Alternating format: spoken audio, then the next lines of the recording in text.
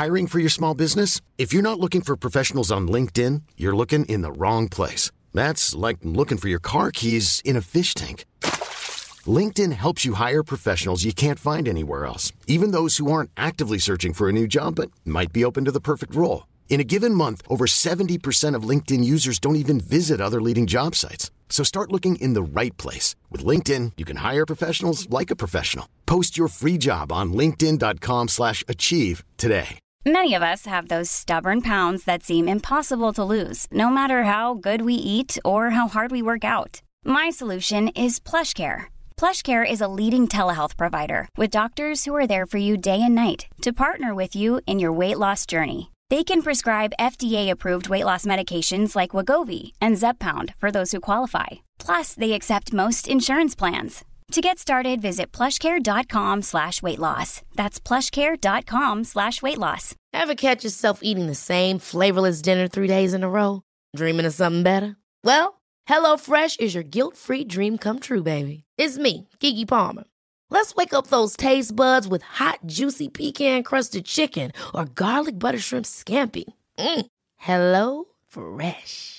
Stop dreaming of all the delicious possibilities and dig in at HelloFresh.com. Let's get this dinner party started.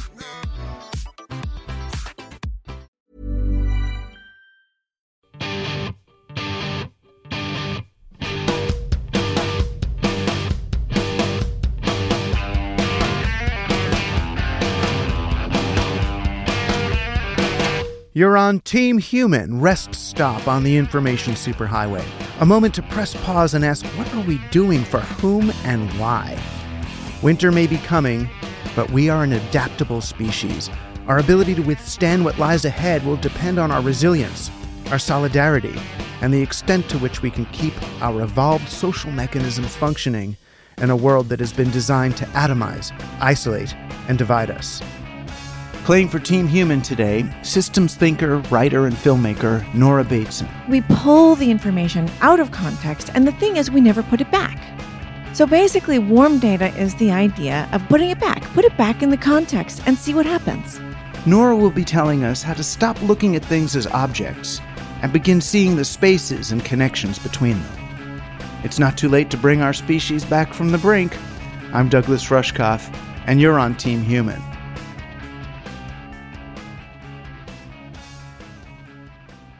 I've been feeling really bad lately when people bring up UBI, this idea of universal basic income, that it's really the idea that as people get poor, the government should just kind of print money and give it to people so they have enough money to live. And in principle, I agree with a social safety net. And I actually wrote in Throwing Rocks at the Google Bus, I wrote a majority of a chapter arguing why UBI, universal basic income, is a good thing, for a whole lot of reasons. One, that people just deserve, if there's a surplus, which there is in America anyway, a surplus of food and housing and all, that rather than them needing a job to prove they're worthy of partaking of the spoils of capitalism, they should just be able to have that stuff if we really have it in abundance.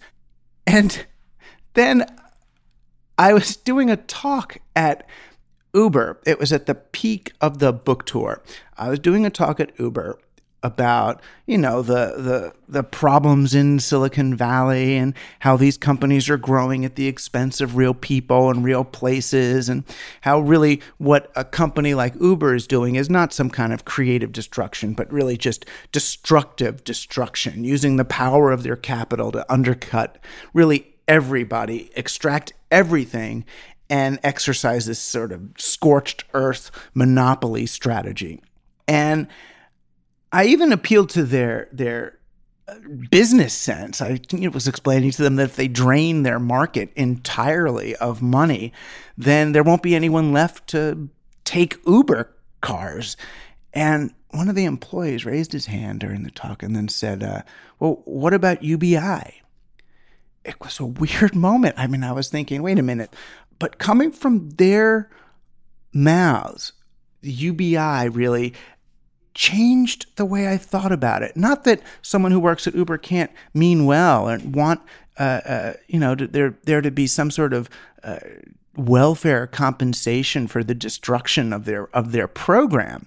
But it seemed to me that when the developers of Uber or other, prominent Silicon Valley titans, the Chris Hughes or the Y Combinator guys, when they argue for universal basic income, they're really just asking the government to print more money to pump into their business. So people could then drive Uber cars for less than minimum wage. And as long as the cash keeps flowing, Uber's wheels keep turning.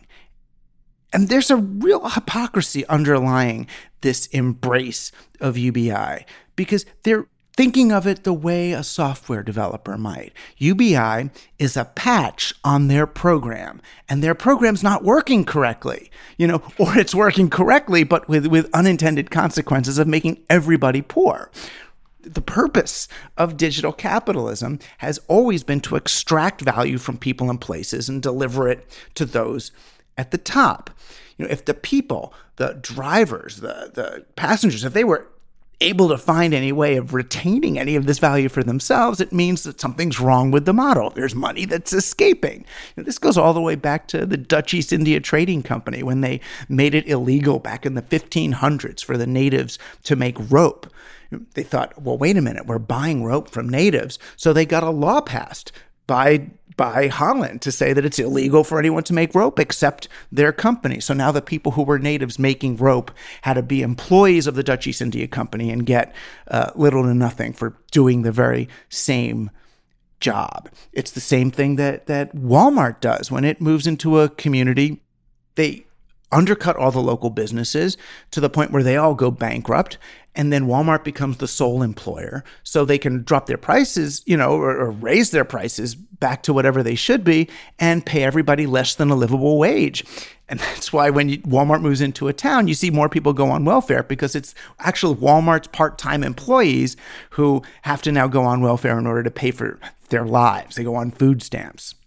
So if we're in a digital economy where this stuff is happening even at a much faster rate than a Walmart could deliver, this idea of UBI, this policy that was originally a way to kind of take extreme poverty just off the table in a civilized country, it serves as a way to keep the wealthiest people entrenched at the very top of this economic system. So the vast transfer of wealth from the poor to rich may be complete, but now we can use UBI to funnel even more capital up to the already wealthy and keep the scheme going, right? The government prints money or taxes some corporate profits and then showers it down on the people so they can continue spending the money as they already do. All that's really happening is that more and more capital is accumulating at the top. So it's under really the guise of compassion that UBI just turns us from stakeholders or even citizens just to consumers. All the ability that we had to create or exchange value has been taken away. So all we can really do with our consumptive acts is deliver more power to the people who can finally, without any exaggeration, be called our corporate overlords. Now, income like this, cash from the government, is a booby prize. If we're going to get a handout or some form of reparation even for centuries of corporate extraction, it shouldn't be an allowance, but assets, an actual ownership stake. When you look at the wealth gap in the United States, it has much less to do with the difference between people's salaries than in their assets. We know that African American families earn a little bit more than half the salary of the average white family. But the median wealth of white households is 20 times that of African American households. It's the amount of assets they have. And assets matter not just because there's money in the bank, but think about a poor kid going to college. If a poor kid goes to college and a rich kid goes to college, let's say the poor kid gets a scholarship even to go to that college. Now they're done. What does the rich kid get to do? Well, a free internship. Or if his parents want, they buy him a studio so he can make paintings or write a young adult novel on spec.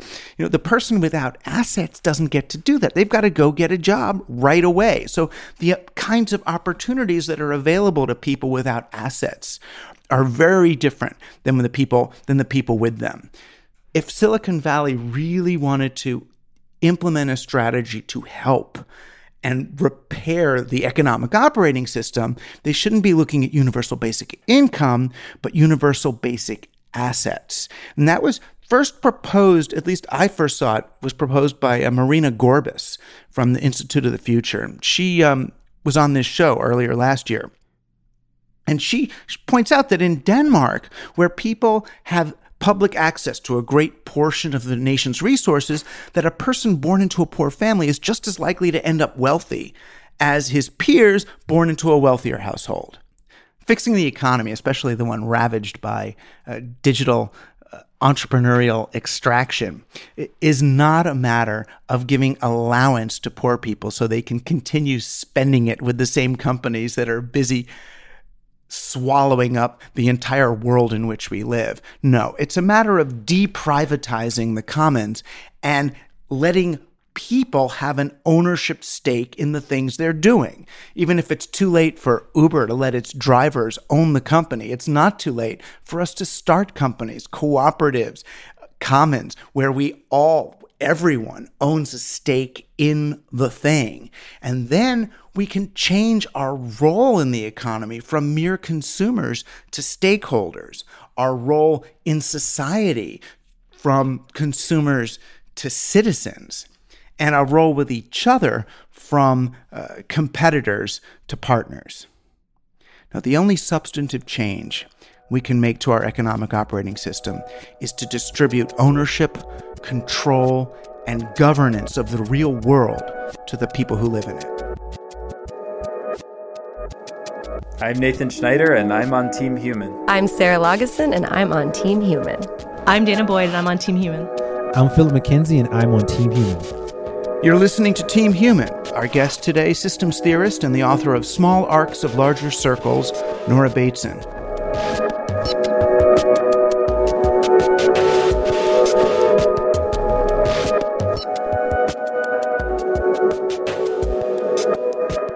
I first met Nora Bateson at a General Semantics conference where she was screening her then brand new film, An Ecology of Mind, about her father, Gregory Bateson, one of the principal developers of cybernetic and systems theory. But as I got to know her work, particularly the book Small Arcs of Larger Circles, I realized she was taking what we think of as systems theory to a whole new and intrinsically human level. I ran into her again at the 50th anniversary conference of the Institute for the Future in Palo Alto, where she gave an entirely optimistic yet grounded talk on how to bring an awareness of the liminal spaces between systems into account as we attempt to make our world more consonant with the values of life. Once the proceedings were done, she kindly agreed to retreat into a corner with me while the chairs and tables were being put away all around us. So I'm here with Nora Bateson at Institute for the Future. Each of us did provocative talks for these futurizing people about humans, and I'm wrestling with so many questions that you have. I mean, I don't want to say the answers to, but understandings of and insights on. And maybe if we kind of put them together, then great things will happen and we'll save everybody. That sounds great. So, I mean, you're kind of a systems thinker. I mean, how would you describe yourself that way? Or like a systems philosopher or a... You know what? I love that. I want to be kind of a systems thinker. I think I want that on my next business card. She's kind of a systems thinker. No, but that's kind of perfect. Because I think that there's all this beautiful, incredible history around systems theory and systems thinking, complexity theory and complexity thinking.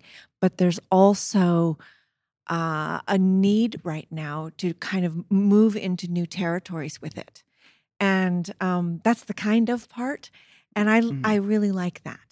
I mean, so not like necessarily like Santa Fe Institute trying to understand the economy as a weather system and all that, but systems. I mean, the thing that seems different to me about the way you think of systems is that it's not just understanding, say, that a tree is not a solitary organism. A tree is part of a forest. And the reason why trees die when we stick them in a pot is because they don't have the other trees around to share resources. They're part of a network, and there's mushrooms, and there's soil, which is living and all.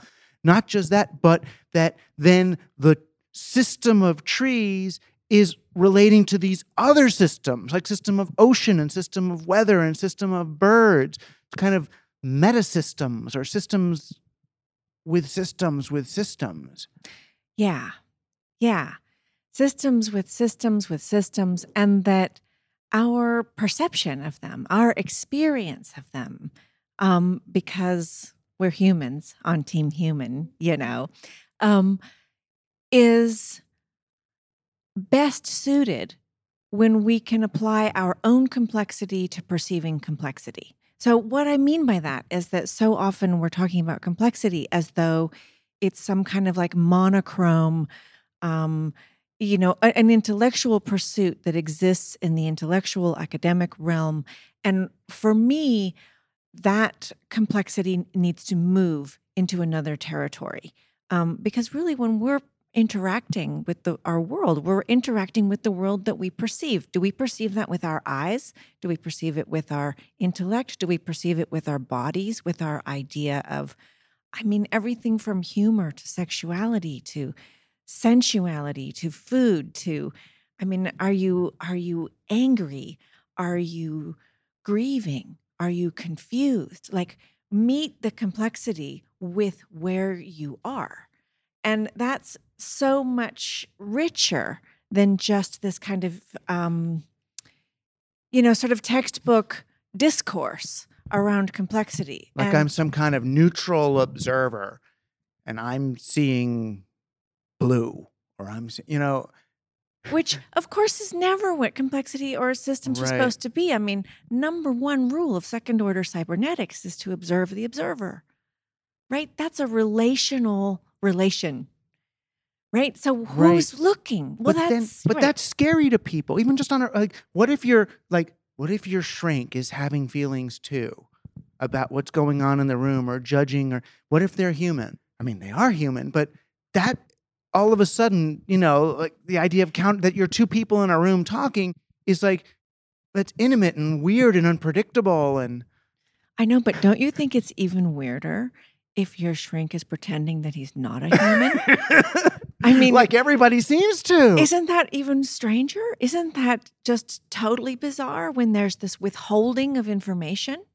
And what happens when you withhold your information? And then I start to feel like, well, Doug's withholding this information, so I'm going to withhold this information. And then you see me withholding a lot of information. So what do? You withhold more information. Well, I also withhold my information. I'm ashamed of my information. What You know what I mean? That I'll get judged for, he had that thought, or he's seeing things this way. Exactly. So, really, in order for us to get this Team Human thing going, we need to really address this holdback. And that means authorizing and giving credibility to the ways in which we are making sense of our world. And the way in which we do that, it's not all intellectual. Having said that, the rigor is all the more, not less. Right. Because now I'm not just being intellectual or logically rigorous. Now I'm being like heart rigorous and social rigorous and memory rigorous and emotionally rigorous. And paying attention to the complexity of the people around you and the organisms around you, the contexts around you, with another kind of attention. It's a kind of like wide angle, super sensitivity attention that allows you to see the complexity around you or perceive it, whether that's with your eyes or whatever, and therefore respond to it. right? So one of the things that we are really suffering from globally, we being Team Human, is that we're not responding to complexity very well. We're just not. Well, because once I start to see a system like natural environment, and I can see then, oh my gosh, there's sort of this catastrophic collapse thing going on. I mean, systems, when I start to see the systems, I start to get, they look like they're in trouble. It's Yeah, you know what? It's true. What you're saying is so true. This is going to hurt, right? There's some pain here. This is also about a kind of acknowledgement that we're several generations into some severe exploitation and extraction. And this is going to hurt. The only way that you can have the mindset to just go for it, just take something, to just, to do that thing of going into a room, into a forest, into a culture, and just taking what you need to take, is if you're numb. Right. Well, Native Americans, I read a great book called Columbus and the Cannibals about Native American experience of Westerners. And they said they thought we had a disease. They called it Wetico. Because why else would you just kill for the sake of killing and clear-cut forests and not see the organism? Right. And so, how did this numbness get started? And how do we teach our children to be numb? And, what are the aspects of our lives that are building this numbness in? So, the way that the education system is compartmentalizing everything, or the way that, the way that a child feels when their parent walks by someone homeless on the street and doesn't do anything. What is the child thinking? What is the child learning? And then if the parents stop for every homeless person to try to give them food or money, and then they get spit at or something, and they're trying to spare their child this, it's a hard choice for the parent too, though. It's a seriously hard choice because it's not just us as individuals, right? That's why you're calling it team. Right. Because this is about collective. And it's not about just the choices I make for me and my kids. Right. It's about how we do this together and how we are entering an era together with the acknowledgement that we're carrying a lot of pain, right? In the gender relations, look at what's going on there. And you know what? We don't know what to do. Okay. So there's a lot of anxiety around. We have to create a new model. We have to have new rules for social engagement, new rules for the social contract, new rules for the economic contract. We need new rules for everything. Do we?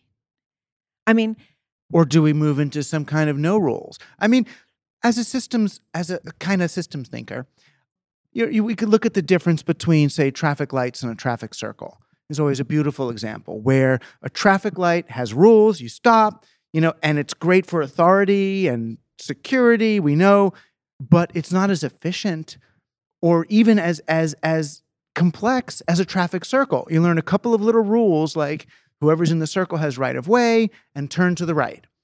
That's all you need to know, and you get this living, complex thing. And it's not about rules at that point. It's not about following the red or green. It's about learning to negotiate with all the other people.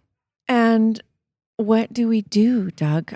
We don't know how to live in a new way. We don't know how to do gender relationships in a new way. We don't know how to raise our kids in a new way. People try. The 60s was so much about trying all these intentional communities and free love, and we're just going to let the new rules emerge spontaneously. But, I guess some bastards ended up breaking in on the scene and using it to exploit tripping teenagers or something. And we kind of tried. How do you? How do we go from here to there? It seems it's got to be some incremental. I don't know. I think for me, so there's this thing. I've been playing with this idea of warm data.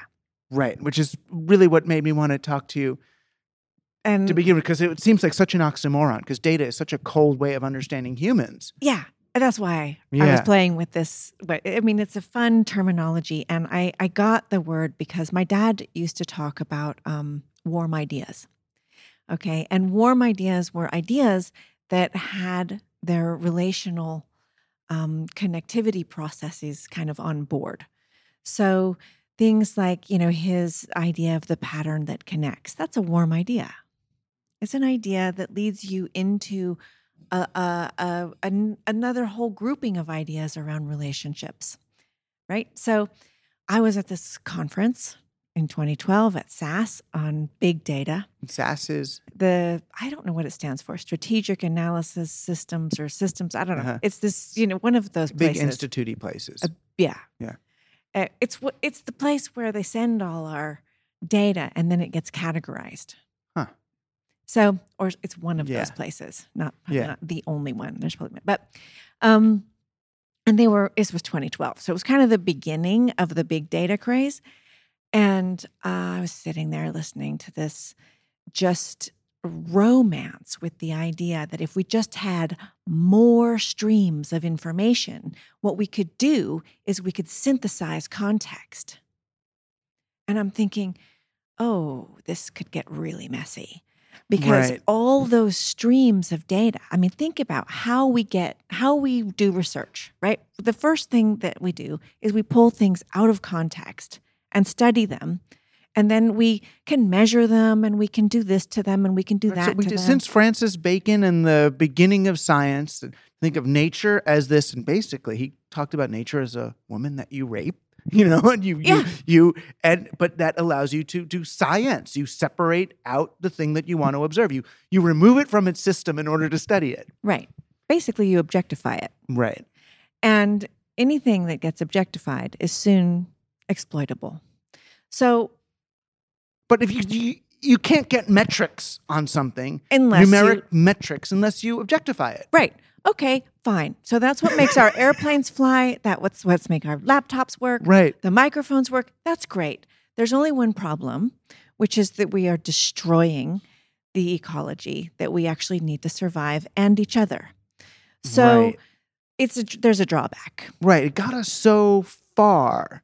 I mean, that we could put, a good Monsanto weed killer and nutrient on the soil and kind of get something like broccoli to come out of it. And then the topsoil is gone. And then there was some relational damage consequences. Yeah. There were consequences of consequences. Yeah. So, we pull the information out of context, and the thing is, we never put it back. So basically, warm data is the idea of putting it back. Put it back in the context and see what happens. So it's like data in vivo as opposed to in vitro. Yeah. It's data with its contextual integrating processes. It's looking at what's happening in a complex system. Not necessarily what are the parts of the complex system and how do we measure them and define them, but what are the relationships that give that system its vitality, that make it alive, that give it its everything, right? So some complex systems, in the way that they're creating relationships, are dangerous.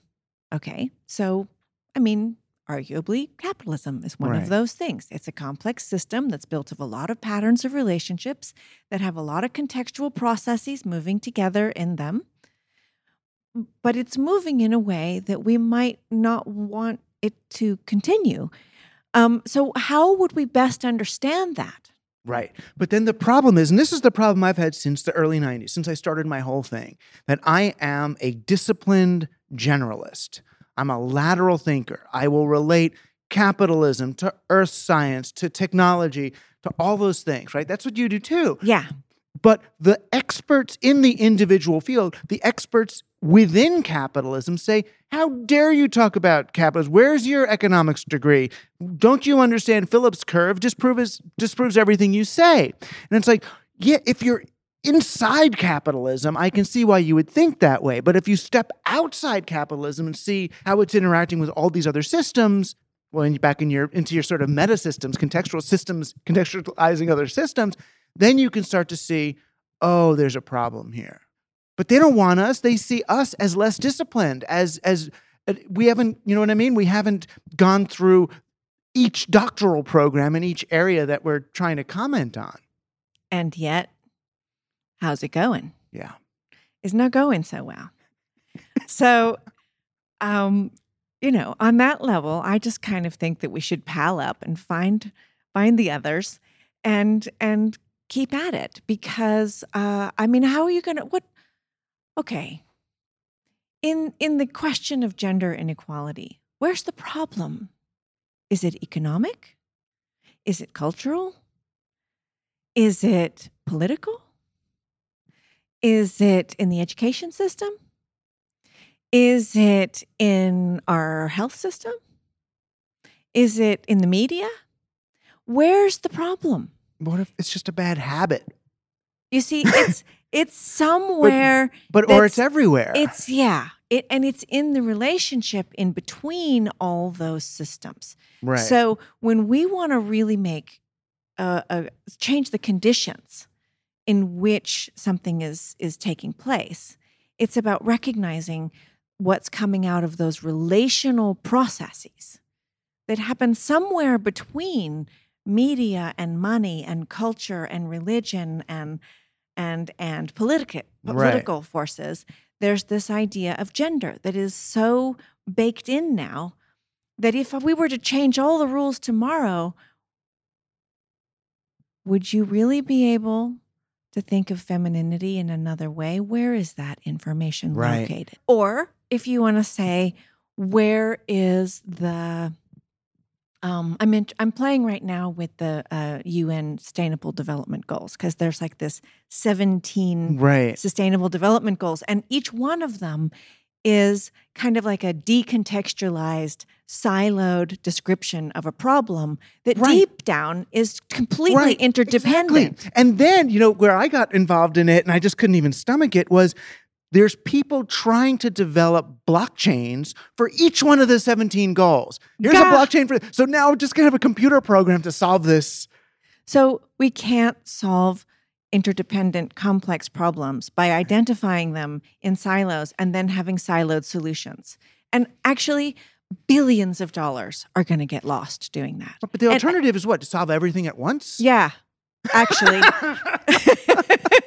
But I'm dead serious. I know, but how? I think it's actually a lot easier to deal with in whole systems change than it is to deal with compartmentalized or fragmented. Incrementalism. So if you take in a tiny system to understand, like your child is acting out at school and you are doing something bad, starting fires. Yeah. And you could say, okay, we're going to solve that problem by keeping the child away from matches. Makes sense on a certain, but no, wait a minute. The child has that problem, the child might have another problem, but all those problems might be solved through, what about emotional nourishment? What about paying attention to my child? And all those individual problems get solved in that sort of one master solution. And that's why you need warm data. Because what you're talking about is how is the child in relationship to its world? And that's going to be a lot of different contextual relationships to parents, relationships to school, relationships to media, relationships to all kinds of different, the child's friends, and so on and so forth. The child and its relationship to its own body, right? So it's not overwhelming, because when we get into that warm data process, something pops out and you never know what it's going to be. But there are these unexpected, indirect patterns and patterning processes that allow something to surface that becomes an entry point into a systemic shift, a condition change, so that the child is learning to be in its world in another way. But it almost takes and I don't mean it in a patronizing way, but it almost takes a poetic worldview. No, it absolutely takes a poetic worldview. Because I was watching this stuff, the Supreme Court nightmare thing that's going on now, and I saw Mitch McConnell go on TV and talking about the confirmation, and he said, "Oh, we're just going to plow this through." Yikes. Plow this through. And I'm thinking, that's the whole problem. It's men plowing through no matter what. No matter what the system is saying, no matter what the woman is saying, no matter what but the people just plow through. And for me, though, it was a learning moment of like, wow, part of me, I just force things. And to see that almost as a learning moment for me, or teaching, whatever they call them, to say, that's one of our almost systemic core command problems. Just jam it in there when it's not working. It's what we were talking about a minute ago. It's the numbness that came with the cultural modus operandi of go for it, right? Right. To go for it, you have to be desensitized to what you're plowing through. Right. Ends justify the means. Think it, go it, get it, whatever the secret used to say. You put your vision wall, focus on your vision, focus on your affirmation. Don't listen to what's happening in the world. Just go. Yeah. And there's an enormous numbness. So, allowing there to be a kind of inquiry toward another kind of information that's going to allow people to become aware of interdependency. What are all these processes that child is going through, and where is the place to kind of catch the rhythm with that child, right? Instead of hack the child's problems, right? How do we catch the rhythm?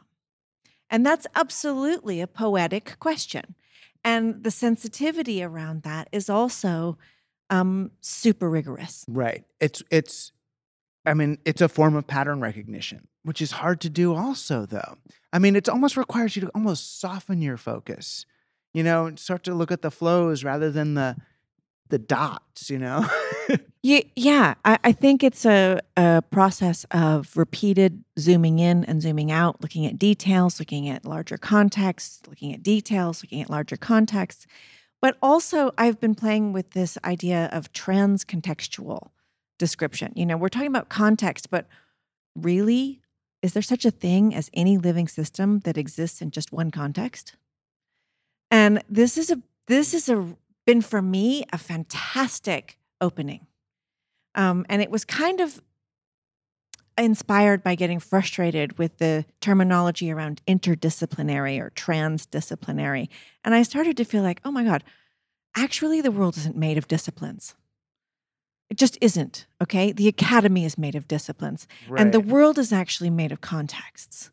And so I need to get out of these disciplines because I kept coming across, contextual forms of relationship that there was no discipline to describe. So when you look at, even your own identity, okay? So who are you, right? And what are the contexts of Dougness in which you go around the world dugging? Right. Right? So you're a son. And there's a whole contextual set of communication patterns and relationships and memories and all kinds of stuff around you being a son. But you're also a father. And that's a very different set of communicational patterns and relationships that's around that. And then there's you as a teacher. And that's a different set of relationships and patterns. And then there's you as a living organism in the ecology. And you have some, 40 trillion microbacterias that live on you. And that's a different kind of communication and patterning with the world around you. So there's lots of different contexts in who you are. And if I want to begin to understand you or become familiar with you, it's a good idea for me to recognize that there are multiple contextual processes that you are within and that they're changing. And with those changes, you change.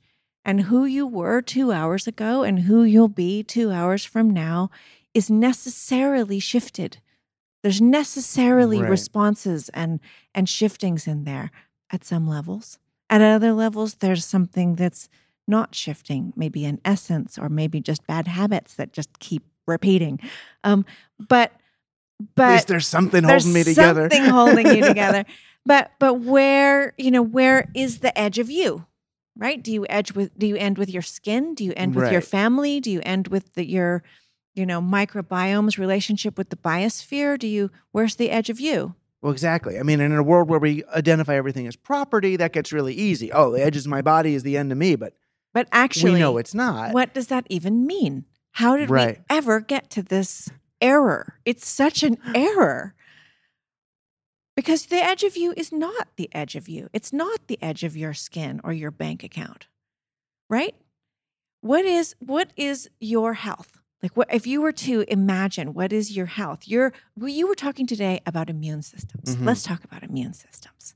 So, to keep you healthy, you need an immune system, and that means that's partially your sleeping patterns. That's partially your relationship with your partner and the world around you and how stressed out you are. It's your economic existence. It's your relationship to your kids. It's how much time you spend in nature, how much air you're breathing, how much sunlight you get, what kind of food you're eating. It's also how I perceive of self and other. Exactly. And what about meaning?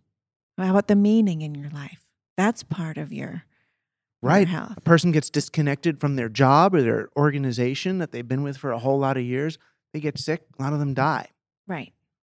So if I were the politician of the future, right, and I were to say, from now on, I'm going to think about my constituents, not in terms of my voters, but in terms of their immune systems. How would that change things? What kind of really substantial changes would that make if I were to be watching out for your sleep habits? Imagine reduce people's stress, improve the quality of their water, make sure they've got good air, check on the condition of their relationships. Are they integrated in their community? Do they feel that they have purpose? Do they belong? Right. Oh my gosh, are they looking out for each other? Right.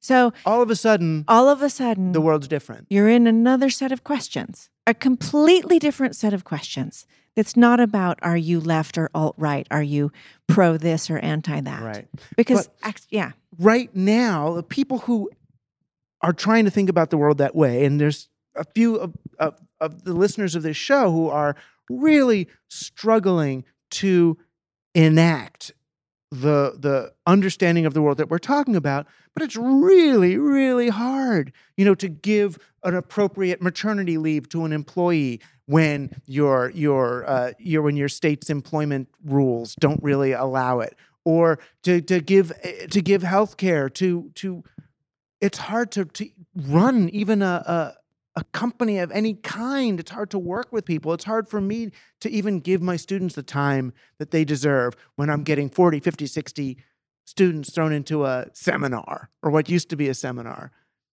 So it feels like there's a tremendous disconnect that happened. When I think about the world this way, it starts to feel again like a utopian intellectual pursuit rather than the kind of stuff I thought about back in the rave days, back when I would, imagine. I know, but what else are you going to do? I mean, the thing is that everything that happens in a day is part of your world. You're going to perceive it. You're going to make sense of it. You're going to respond to it. What information are you using to do that with? And how are you thinking about the world that you're in?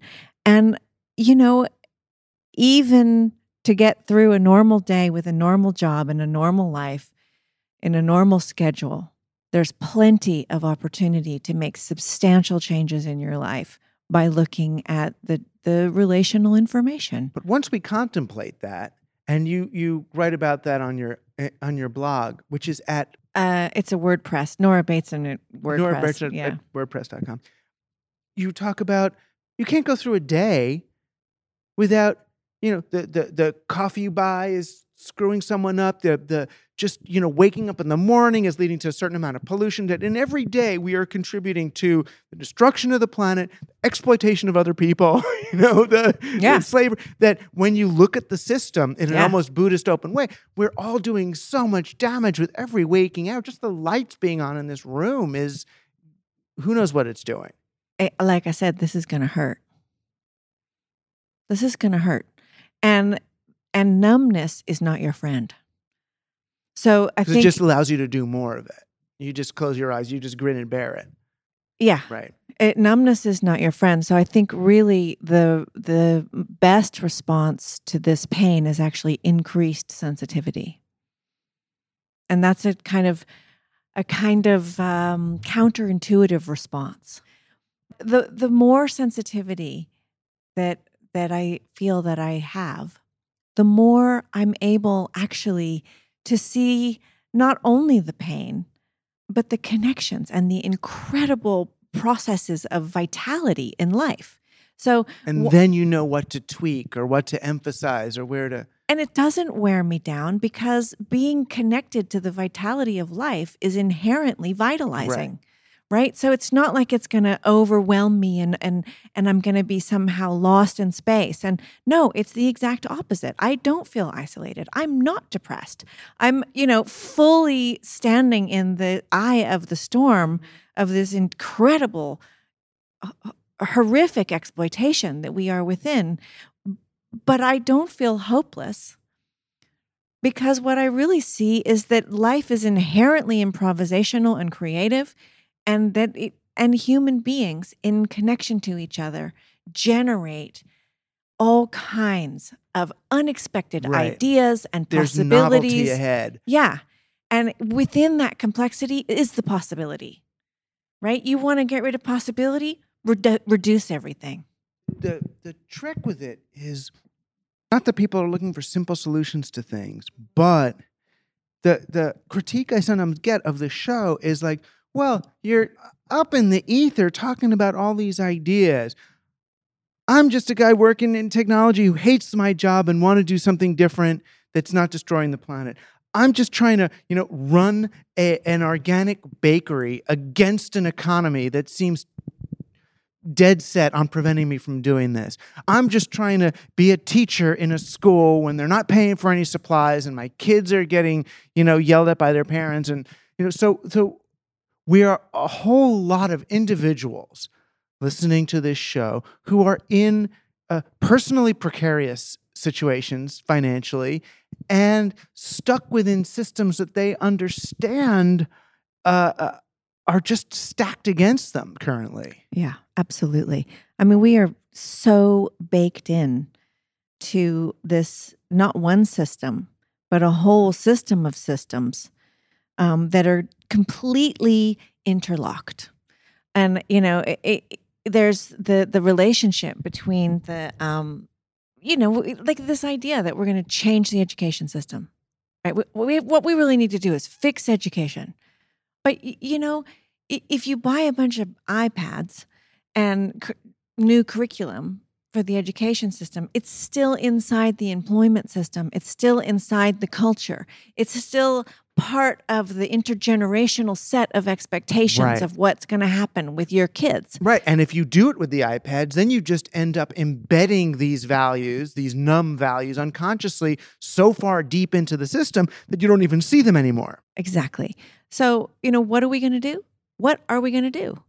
I mean, I totally agree with your listeners with this, question of like, what do I do? Right. And it's hard to even have the conversation. So even if in my little community of people who, Hastings-on-Hudson, who you would think everybody, has the same sort of values, if we actually sat down and said, what do we want our schools to accomplish? There'd be blood in the streets practically if the people actually, you know what I mean? Because they would differ so much. I want my schools to help my kid get into college. I want my school to help my kid get a job. I want my school just to open their heart and their mind to new ideas. Yeah. It's probably I'd be in that camp there, but then that's the voice of privilege, to be able. We would just fight over that, so we don't even have the shared values from which to develop alternative systems. Yeah, I don't know. I mean, I guess there's a side of me too that's just sort of like, look, this didn't work out. Okay, we are in a sort of an hourglass right now of, sort of the last breaths of this continuance. I mean, of this sort of Newtonian capitalist, divisive, in vitro approach to the world. Yeah. I mean, I was thinking about your story about the billionaires, and every time I think about your story about the billionaires, I just want to ask, like, what are we saving for? What are we saving for? Like a groovier apocalypse? Is that what we're saving for? What are we doing exactly? And, every single Nazi in Nuremberg said the same thing. I was just doing my job. Really bad things happen when we just do our jobs. Right. Really bad things happen. Because the person who invented that job wasn't even thinking what would be the end state of that. Or at least I would think the person would, again, back to cybernetics, the person would be alive and responsive enough to see that if the course that was set 200 years ago for that profession or that discipline or that industry, if that course turns out not to be a great course, you should adjust. But it's like nobody's adjusting. But because we can't. There's a part of us that just can't do it. It's a double bind. Like my dad used to talk about the double bind. In order to survive, you have to partake in all these systems that are inherently deadly. Right. And then you have to hope that somehow you're doing more change to the systems than the systems are doing to you. But who knows if you are? Well, I mean, honestly, I've been sitting at dinner tables since 1972 when I was a little squirt, listening to these brilliant minds have brilliant conversations. And they were, my dad and Stuart Brand and all these people. And you know what conversation they were having in 1972? No. This one. Aye. And so this idea that we're going to have incremental change is starting to really lose its luster. I'm starting to think maybe the changes that we're looking for are they're not inside the institutions. They're between them. It's not maybe the institutions that we need to change, but our relationships to them. So how do we do that? Okay, in order to do that, we have to recognize that you and me and all the humans on Team Human, we actually live in this weird kind of liminal realm. And right. That's where we actually right. are. We've over-nowned ourselves in a way. In other words, we objectified each of us. It's funny because we had, I guess he's a chiropractor, a vitalist practitioner on, and one of the things he was trying to explain was that we focus so much on our organs as who we are, but it's all those tissues between the organs is where all the action really is. And they've just finally, regular science has caught up and realized, that the connective mesentery, whatever this tissue is called, it's this weird matrix that does all this stuff. And it's like, if you're really looking for where's the person, it's in the connective tissue more than the organs. That's the thing right there. That's the pattern. So, that's why I was saying, instead of trying to fix the school system, we have to change our relationship to it. And we can't do that as individuals. We need each other. We absolutely need each other. If we're going to respond to the interdependency of our world, we have to do it with interdependency. Right. And it's sort of like when we started and I was saying, if you want to perceive and respond to complexity, you have to do it with complexity. You can't just do it with a mathematical formula. You need your whole complex system to be like Velcro on a whole complex system. Right. You're reiterating or recapitulating the whole Team Human journey. Because I studied in high school. I went to an Ivy League school and did all the things. And I was trained to believe that the way to fix things is to go alone in my study, read lots of books, learn lots of things, become a wise man, and then bring solutions back to the people. And, so I wrote 20 books. This next one's my 20th book. Bravo. Trying to thank you. But, and then finally I'm like, oh, wait a minute. It's not about me figuring out how to see the world appropriately. It's about, in a way, that original rave, Gaia hypothesis, global mind thing. the only way we're going to be able to see the system is with a billion sets of eyes. That's or right. 5 billion sets of eyes. That's right. So it's the team. So it's like, I'm going to stop writing all these books and start engaging with people. At least even if it starts out just as one-on-one, lots of one-on-one conversations, initiate the process by which we incorporate or celebrate everybody's perspective in order to see how dimensional these problems are. Yeah, I started working on this thing called a warm data lab. Okay. And warm data labs it's my new favorite toy. And I'm so excited about it. It has, on the surface, it's very simple. Anyone can participate in a warm data lab. I've done about 100 of them around the world with kids, with, all sorts of different people in all different cultures. And it's a kind of a group activity that allows people to collectively explore the trans-contextual interdependency of whatever the question is. Okay, so the question could be, what is sexual consent? And then we would think about what are all the contexts that are involved in that question. A question that sometimes gets, kind of reduced to a binary.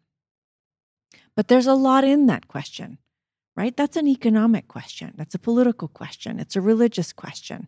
It's a health question. It's an educational question. It's a media question. It's right. There's a lot of context. It's a linguistic question. It's a linguistics question. Exactly. Yeah. So, and then people in the room work through these sort of contextual things in this process. And by the end of about an hour, they're pretty steeped in the interdependency of that topic. Where is that? Where is that consent, right? And my point around it is this, is that what happens is that together they can increase insights and start to ask another order of questions. Right. Okay? And that's what I'm after. Right. But that's the hardest part. I mean, I've been talking with co-ops. I just had Nathan Schneider, who's one of the platform cooperative guys. And one of the rules of co-ops is that cooperatives cooperate with each other. So I'm great at talking to co-ops and getting them through all the stages about being cooperative as units. But then it's like, well, wait a minute. We got to cooperate with our competitor, with the other group. And it's like, that's where it actually begins, is the one system talking to the other system. And how are they cooperating? Mm-hmm. Yeah. And that sort of brings me back to the liminal space. Right. Of that recognition that, we're all in the liminal space anyway. But that's why we're playing with that. Now when you look at, the transgender movement or the androgyny movement or some of the psychedelic movement and the lucid dreaming movement, it's all about people want to reify these liminal spaces, even if they're doing it in sort of crude representational ways to start, like really obvious ways. At least they want to show there is no line. There is no, to get out of that binary and into at least more of a yin yang where things are falling into each other. Yeah. But I just don't think we can do it alone. Right. I think if you want to. Well, there is no liminal alone, finally. There's a tripping. Yeah. There's fantasy. Yeah. So, and if you want to generate warm data, you have to have multiple description. It has to come from multiple directions. You have to use multiple textures of communication. It doesn't happen. You can't get at complexity unless you have collective. Can people DIY a warm data lab? Not yet. I'm doing training courses because there's actually, it's really simple on the surface, but there's a lot of theory underneath it. It's a lot. But it seems almost like what would happen, almost like collective psychotherapy on a certain level. You know what? In a way, it is, because it's really restorative to start to sense that connective and that interdependent process in any question. I've done them on immigration, on sexual consent, on health, on education, on any topic that's a complex system. You could do it with 5-year-olds just on color. Exactly, on seeds. Right. Food, right? You can do it on anything. And you can use because everything's connected to everything in the end, right? Right. But there is some stuff under it. Yeah. Holding it is not nothing. It's been fascinating to do this, because what happens, and this is where I think it would be really interesting for your work to check it out, is that it's absolutely dependent upon individual linkings and relinkings and reconnecting of memories and sense making that isn't possible without the group. It happens through telling each other stories and sharing ideas and coming at things from directions that are surprising and being in dialogue in ways that you didn't expect with people who are, it's the real person. Right. It is that whole neurocognitive process of being with real people. So there is no virtual simulate. There's no, a Second Life way of doing this. Well, because it's so local, right? What happens in the room is what happens in the room. It's so localized. But what I'm experimenting with right now is how do those locales share their insights to get a kind of meta happening at that level. And that's pretty interesting. So I did a warm data lab in San Francisco on addiction. Trying to, pull this.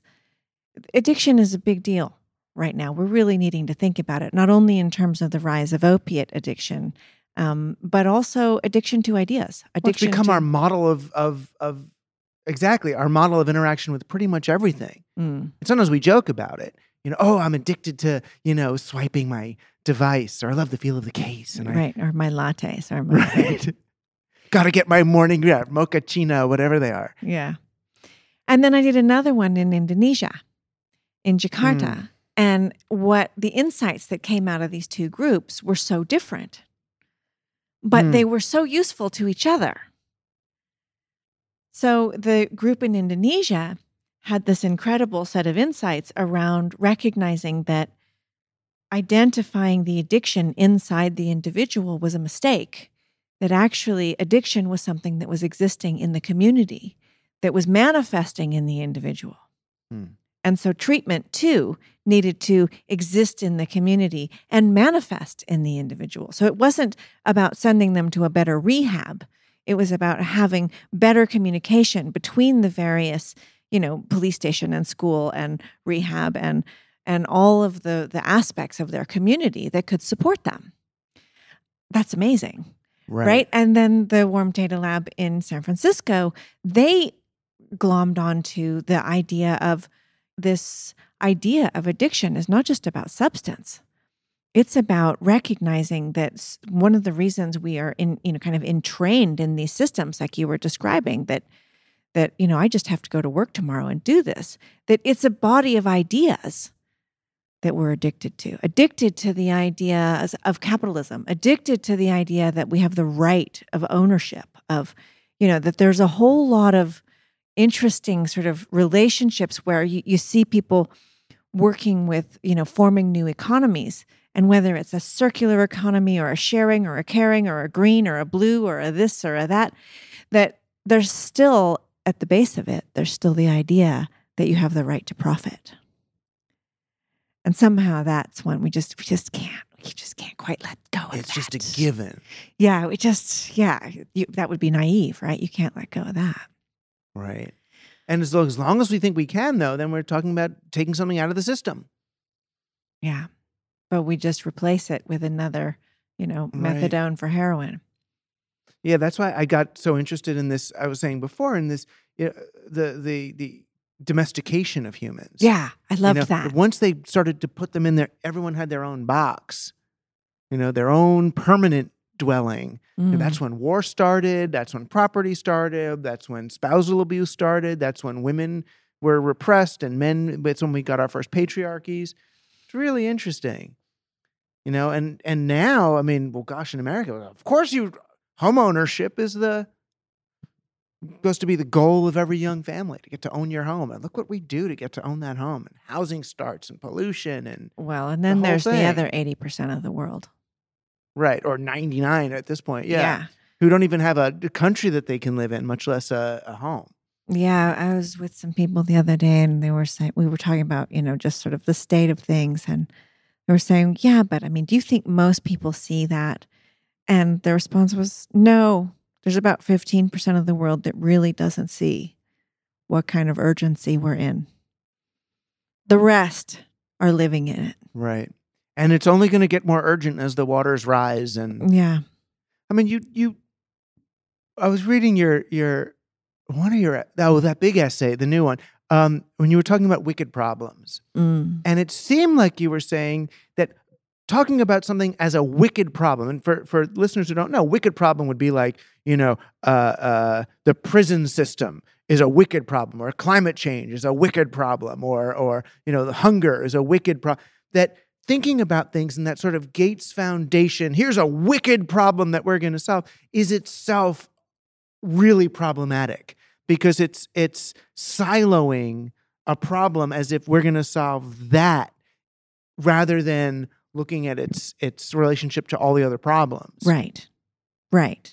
So if it's a crooked tree in the forest, looking at what are the contexts that it's surrounded by? What are those contextual relationships in which that crookedness makes sense?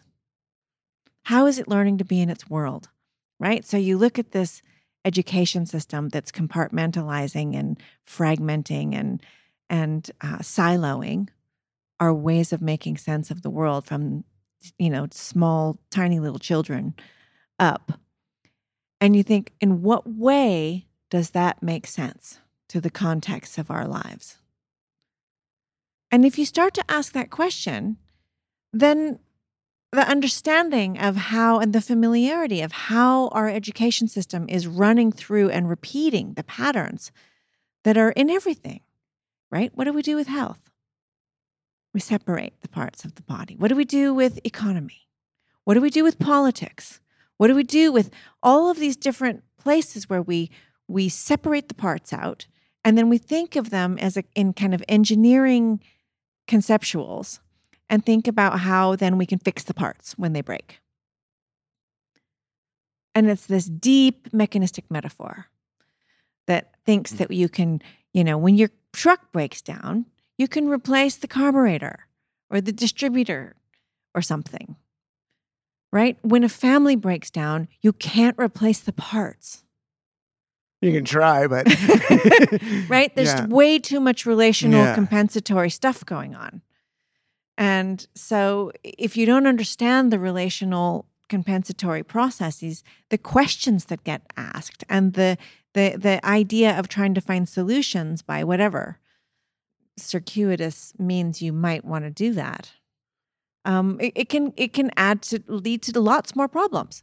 So, So it's almost like, because I keep wanting to go, and maybe this is just the idiot training, because I keep wanting to ask, and I guess as service for the listeners, well, on an individual level, then as individuals, what can we do to, and in some sense you're saying, there is no individual. You can't do anything never do anything as an individual anyway. We can't do this as individuals. I mean, the best thing we could do as individuals is what I always ask, find the others, it's right.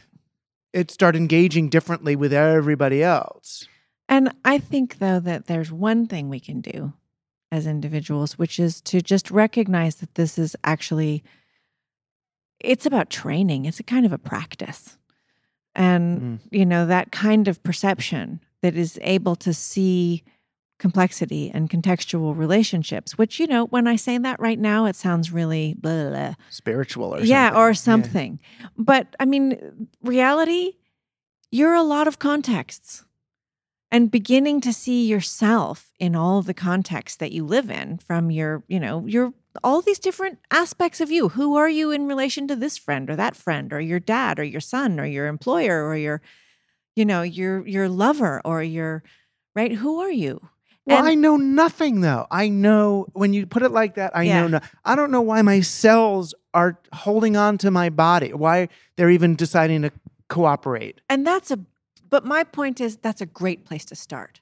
If you are able to see yourself with that, think of how you might be able to see other people, and just not reduce them not commit the violence of reductionism on the people around you. Allow them to be complex. You don't have to solve for complexity. You just have to know it's there. And that's a huge step forward. I mean, ultimately, for me, I think it's a great act of love to allow the people that you come in contact with to be complex. Thank you so much for being on Team Human. It makes my year. I love it, and it's great to talk to you. Thanks for joining Team Human. Our guest today was Nora Bateson, author of Small Arcs of Larger Circles. You can find out more about her work at internationalbatesoninstitute.org. We'll be back in the Basement Media Squad at Queens College Laboratory for Digital Humanism next week with more of humanity's strange and wonderful efforts at evolution. We are entirely worker and listener supported. You can join the team by subscribing at Patreon. You can also help the show by reviewing Team Human on iTunes. We put a link in the episode description in your podcast player. We're also broadcasting on a few college and community stations. If you want us on yours, please email Stephen@teamhuman.fm. That's Stephen with a PH at teamhuman.fm. This is Team Human, our last best hope for peeps.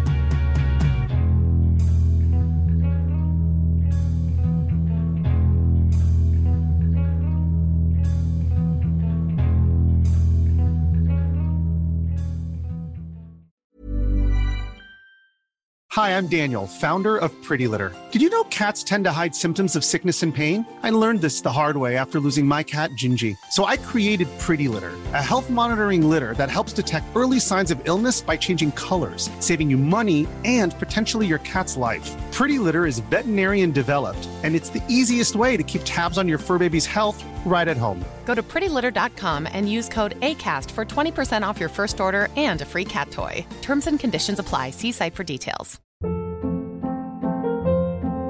Hold up. What was that? Boring. No flavor. That was as bad as those leftovers you ate all week. Keke Palmer here, and it's time to say hello to something fresh and guilt-free. Hello Fresh. Jazz up dinner with pecan-crusted chicken or garlic butter shrimp scampi. Now that's music to my mouth. Hello Fresh. Let's get this dinner party started. Discover all the delicious possibilities at HelloFresh.com.